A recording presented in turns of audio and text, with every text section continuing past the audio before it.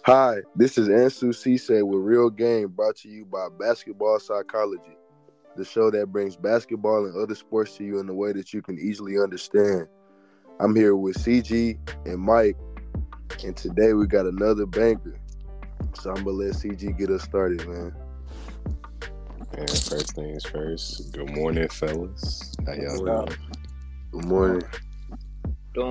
Doing well. Today Excited.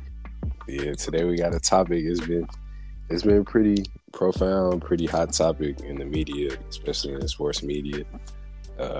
Officiating and just refereeing, and some of the missed calls and just some of the inconsistencies with officiating this year. The biggest thing that I want to touch on is I see a lot of people, I would say, complain about officiating, but they may not necessarily know the rules and the things that officials are told to watch and just how they change every single season. I know y'all remember when we was at Tyler, both years, they brought in officials to talk to us before the season even started. And it was just telling us like about the different rule changes and the things they were going to be watching for. I don't think the common fan knows that stuff goes on as regularly as it does. Yeah, I can agree to that. And just noticing that every year, like you just said, like the game is continuously changing. They're looking for new things, um, and looking to control the game in certain ways, and making sure that it's not getting too out of hand. And a lot of times, I think because players are so emotional, and it it makes the common fan react somewhat in the same way because of if a call doesn't go their way or if it's something new, then it just doesn't look right, and those emotions carry on to the common fan too. So Absolutely. So I want to take a look at some of the rules or the points of emphasis that they're really trying to crack down on this year, and as far as the NCAA and NBA. So the first one is when you establish your pivot foot and you jab one direction and go, and then you drag your pivot before dribbling. That's something that I've been seeing a lot. They've been calling a lot, and players have been upset about it. But a lot of times, that is a travel. Like players are going too fast or moving too fast and not establishing that pivot foot before they dribble. I can name two guys in the NBA who do it a lot. Go ahead. Triple J, that plays for Memphis. He travels a lot. And it's two all-stars, matter of fact. The second all-star is Jaylen Brown. I have seen him do that a lot as yeah, well. definitely. They've been calling it on him though, at least more than they have in the past. Yeah, he seems to think that they're picking on him, but it's an obvious travel. Mm-hmm. Like they get away with it a lot in the NBA. Definitely. But if you were to go to Europe and you do those same things, it's not even a controversy. They're calling it every time. I agree. I've even started to see them call it a lot more in grassroots, Yeah. and just in high school, and then obviously in college too. Yeah. One thing I want to kind of put on there too is like the fact of sometimes it is a controversy because I see early on in the seasons, a lot of times the refs are hammering home certain rules, and like that pivot thing, they start to get a little bit more lenient towards the end. So it's whenever you're giving some type of leeway, guys are get used to certain things, and then they'll start complaining once you're trying to enforce those rules back again. So Mm-hmm. The next point of emphasis they've been focusing on is freedom of movement, and that goes for the perimeter, the post, Screens and dribble handoffs. Yeah. Oh, I I'm going to skip right to the dribble handoffs because that is one of the ones that irk my nerves as a player.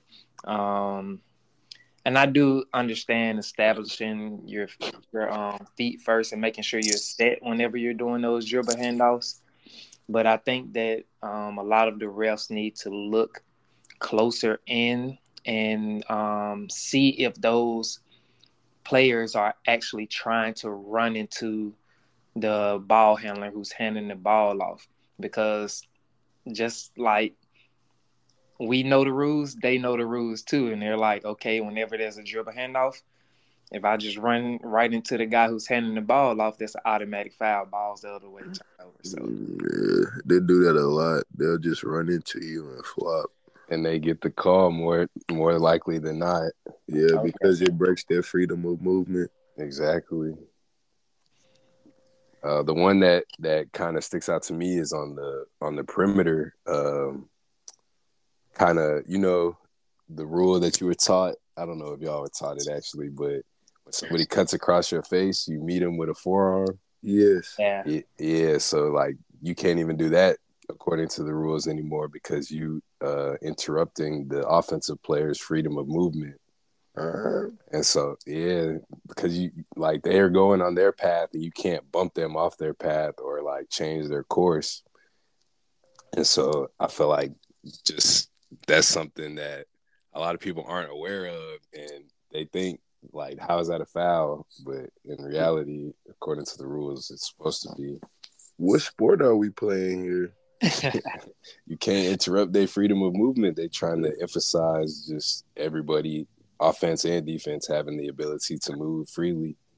Yeah.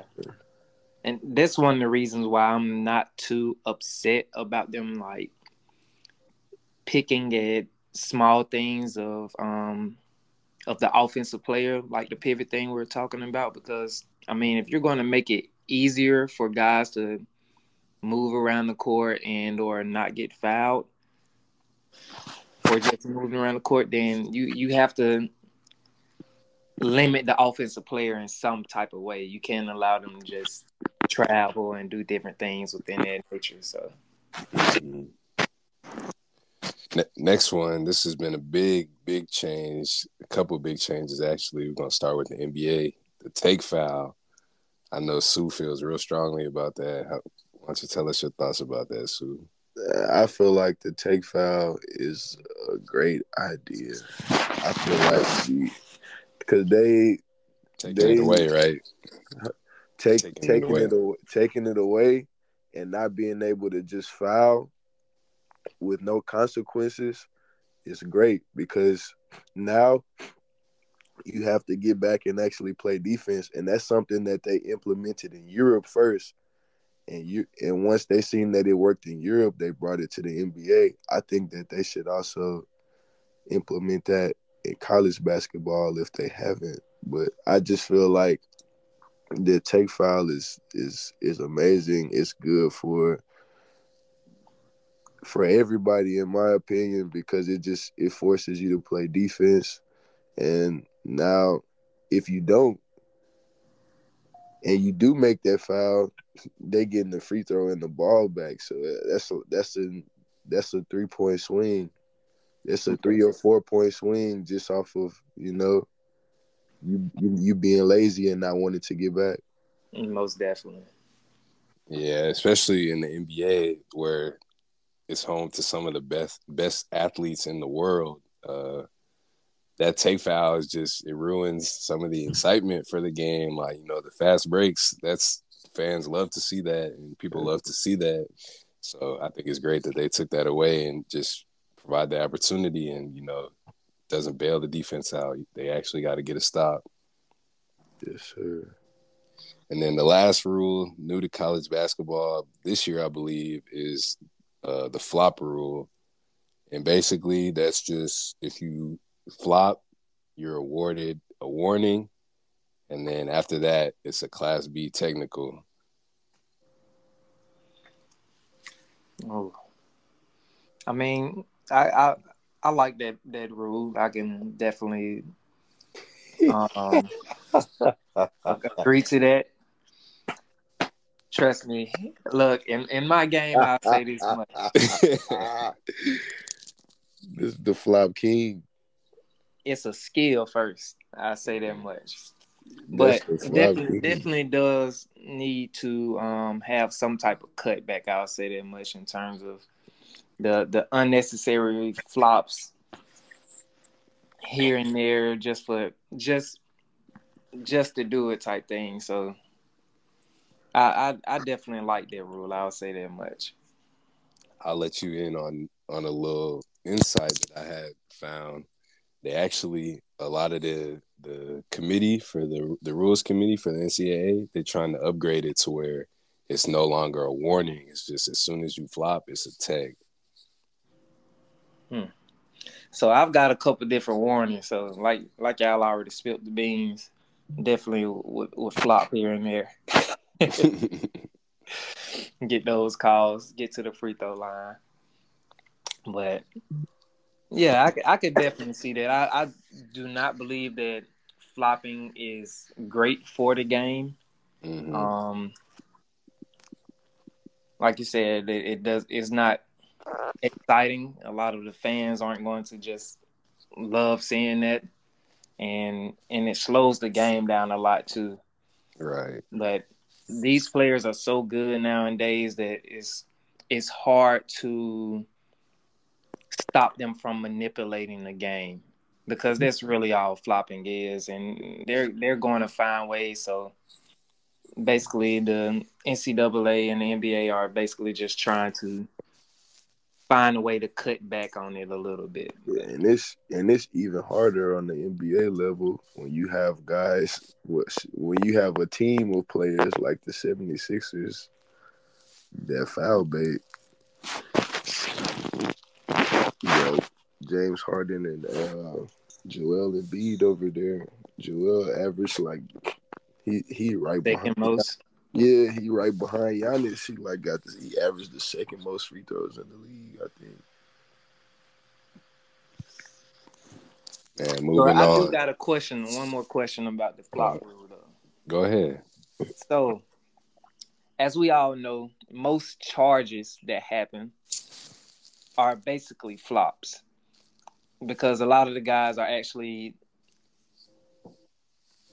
throwing themselves back in a sense. Do you think that they would implement a flop rule within the charges too? Like, Oh, could it be a yes. tech within that nature? Okay. It's already implemented. I think that's really where you see some of the most flop calls, granted is when players try to take a charge because most of the time they'll brace for the impact and they'll try to lunge their body backwards or like throw their head back. I know that's actually in the rules. A player, if they see them throw their head back, then that could be considered a flop. Okay. So yeah, they're trying to crack down on it as best they can in all ways. I know they're trying to get it out of the game. I like that. I definitely do. Man, moving on to the next thing. Uh, Something new that we've seen in the NBA in the last couple of years is the challenge. Teams being able to challenge calls. I'm pretty sure everybody's familiar with that. Right now in the NBA, you get one challenge per game, and if you win your challenge, you get to keep a timeout. If you lose the challenge, you lose a timeout. I'm a big proponent of. I believe that if you win your challenge, then you're able to keep it. Mm-hmm. I think it's only right. That's the same way.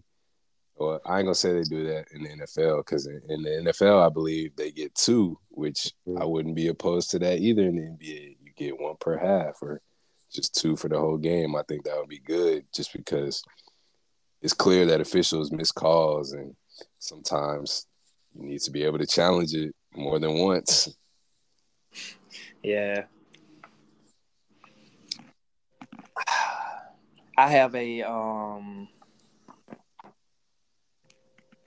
how can I say this? I'm not a big fan of the challenging. Um, I do think there are instances where it is good, and there are instances where it's not so good. Um, and in terms of, I've seen a lot of plays where guys will have the ball in their hand, and a guy will swipe at the ball, and the momentum from swiping at the ball pushes the ball out of the guy's hands. And once you slow that down, every single time is going to be out on the guy who was actually holding the ball. So Mm-hmm. I know what you're talking about. yeah, it's kind of hard to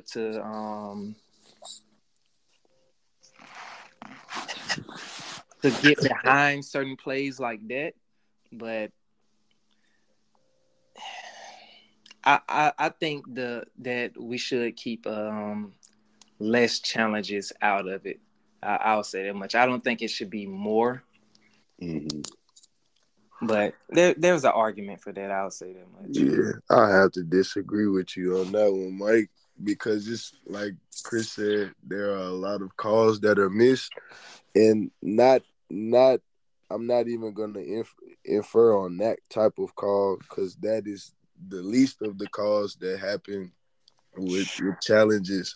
I'm more so talking about like fouls. Yeah. Mm-hmm.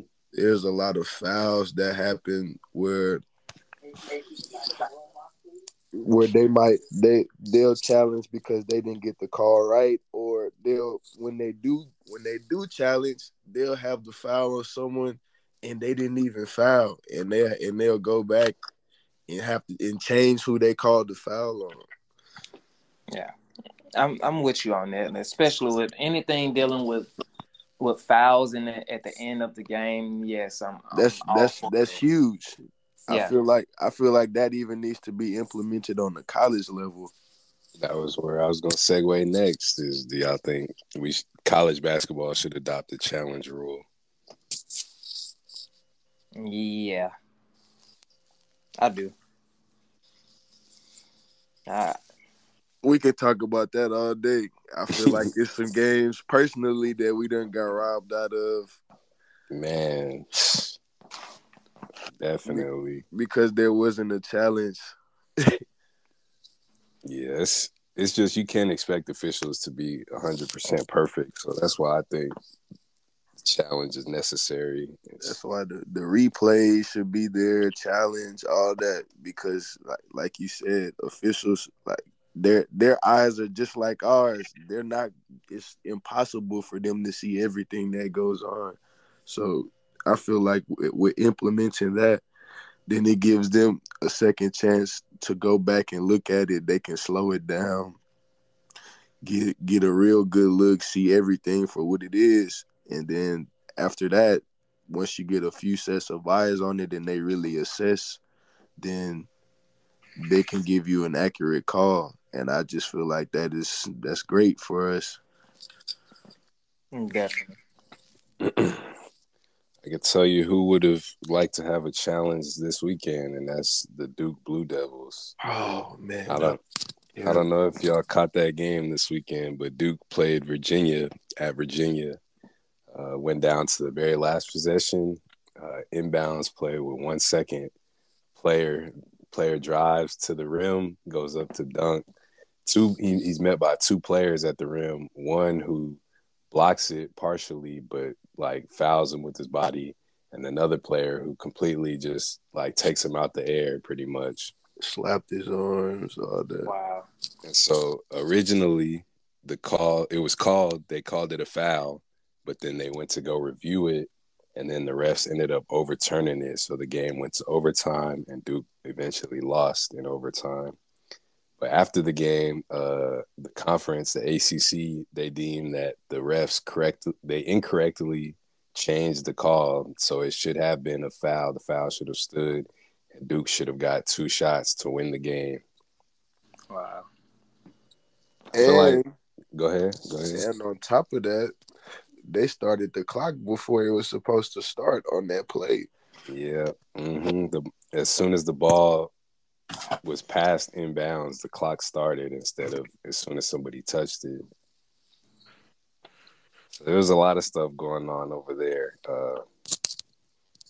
This is not the first time we've seen a late game missed call.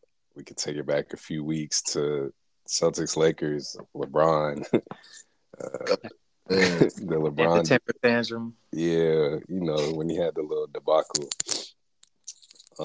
So why do y'all think these calls are missed in these late game situations? I think it goes right back to what you said a little bit earlier about how the refs aren't perfect, and they are human. And another thing that could take into account is some refs are biased in a way. Yeah, I could tell you one thing: they're not missing those in the NFL. Yeah, but yeah, I mean, I think that is something that has to be looked at too, in terms of what refs are refereeing what games. I know there was an instance on Twitter and different things of that nature when um, the Celtics ref, they were saying that he was a huge Celtics fan. I mean, I know you can't stop people from having an actual life outside of their job, but certain things like that has to be taken into account, and if that's the case, then yeah. Nah, he was a super fan. He had his family dripped out in Celtics gear too. Yeah, that's definitely sounds like a conflict of interest to me. And they And had his record with the Celtics is better than Larry Bird's, better than he had some home cooking going on, he, bro.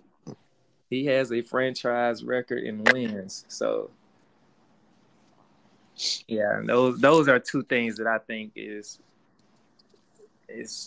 something that has to be looked at. For one, that some refs can be biased, and the other one was just the fact that they're human. Like, you're not going to be able to see everything. I know a lot of refs sometimes are lazy, so they're not even in position to see what is actually going on during live play. So That's a fact. I know it can also be difficult on them because I believe this year was the first year where they've kind of changed the approach for the officials, and now the officials are instructed before they call a foul, they're instructed to see the play, like see the play happen, see it unfold, see the foul, know where the ball is, and then call the foul. and that's hard to do within a Split game time second. situation. Yeah. Yeah, So I don't really. I feel like that's just kind of, they almost asking for the call to be late or to be missed in a sense because they have so many things to worry about before they're even able to make the call. yeah. And it's kind of like they almost watching it from a fan perspective. Yeah, because I feel like some of the calls that they make just ordinary, be predetermined, and now this takes out that predetermined nature for them. So I feel like it definitely can be a little bit harder for them. Mm-hmm. Definitely. Well, man, hopefully we see some changes with those late game calls. I personally think that there needs to be some type of accountability with referees and those late game calls that are missed. I'm not saying they need to get suspended or fined, but I don't know. Maybe they got to go through some like type of training when they miss those calls, just so they can suicides. they can run suicide. Yeah. We just need something so they can, have an incentive to get better. Because right now it's just if they miss a call, it's like, oh, we're sorry, and then nothing happens. Like They need to get fined or miss games. That's what they doing in Europe. If you miss a call, you missing out on some pay. I feel like that's only fair, especially missing those type of calls that determine a game at the very end. Like those type of things can't happen. Definitely. But man, y'all boys got anything else? I just believe that this was a great conversation and something that's definitely needed because of there's just a huge disconnect. I'll say that much in terms of the officiating that's going on this year. So yeah, I hope it get cleans up by the March Madness and the finals. That's all I want. Most definitely. Same here. But man, we appreciate y'all for tapping in, man. Appreciate y'all boys' time this morning. We got this new podcast that we're gonna be putting out on Anchor. We're gonna be doing audio only. Appreciate all y'all for tapping in, all the listeners. As always, go tell your friends that the new podcast just dropped. Thank you for the support, and we'll talk with y'all next time. Sir, Peace.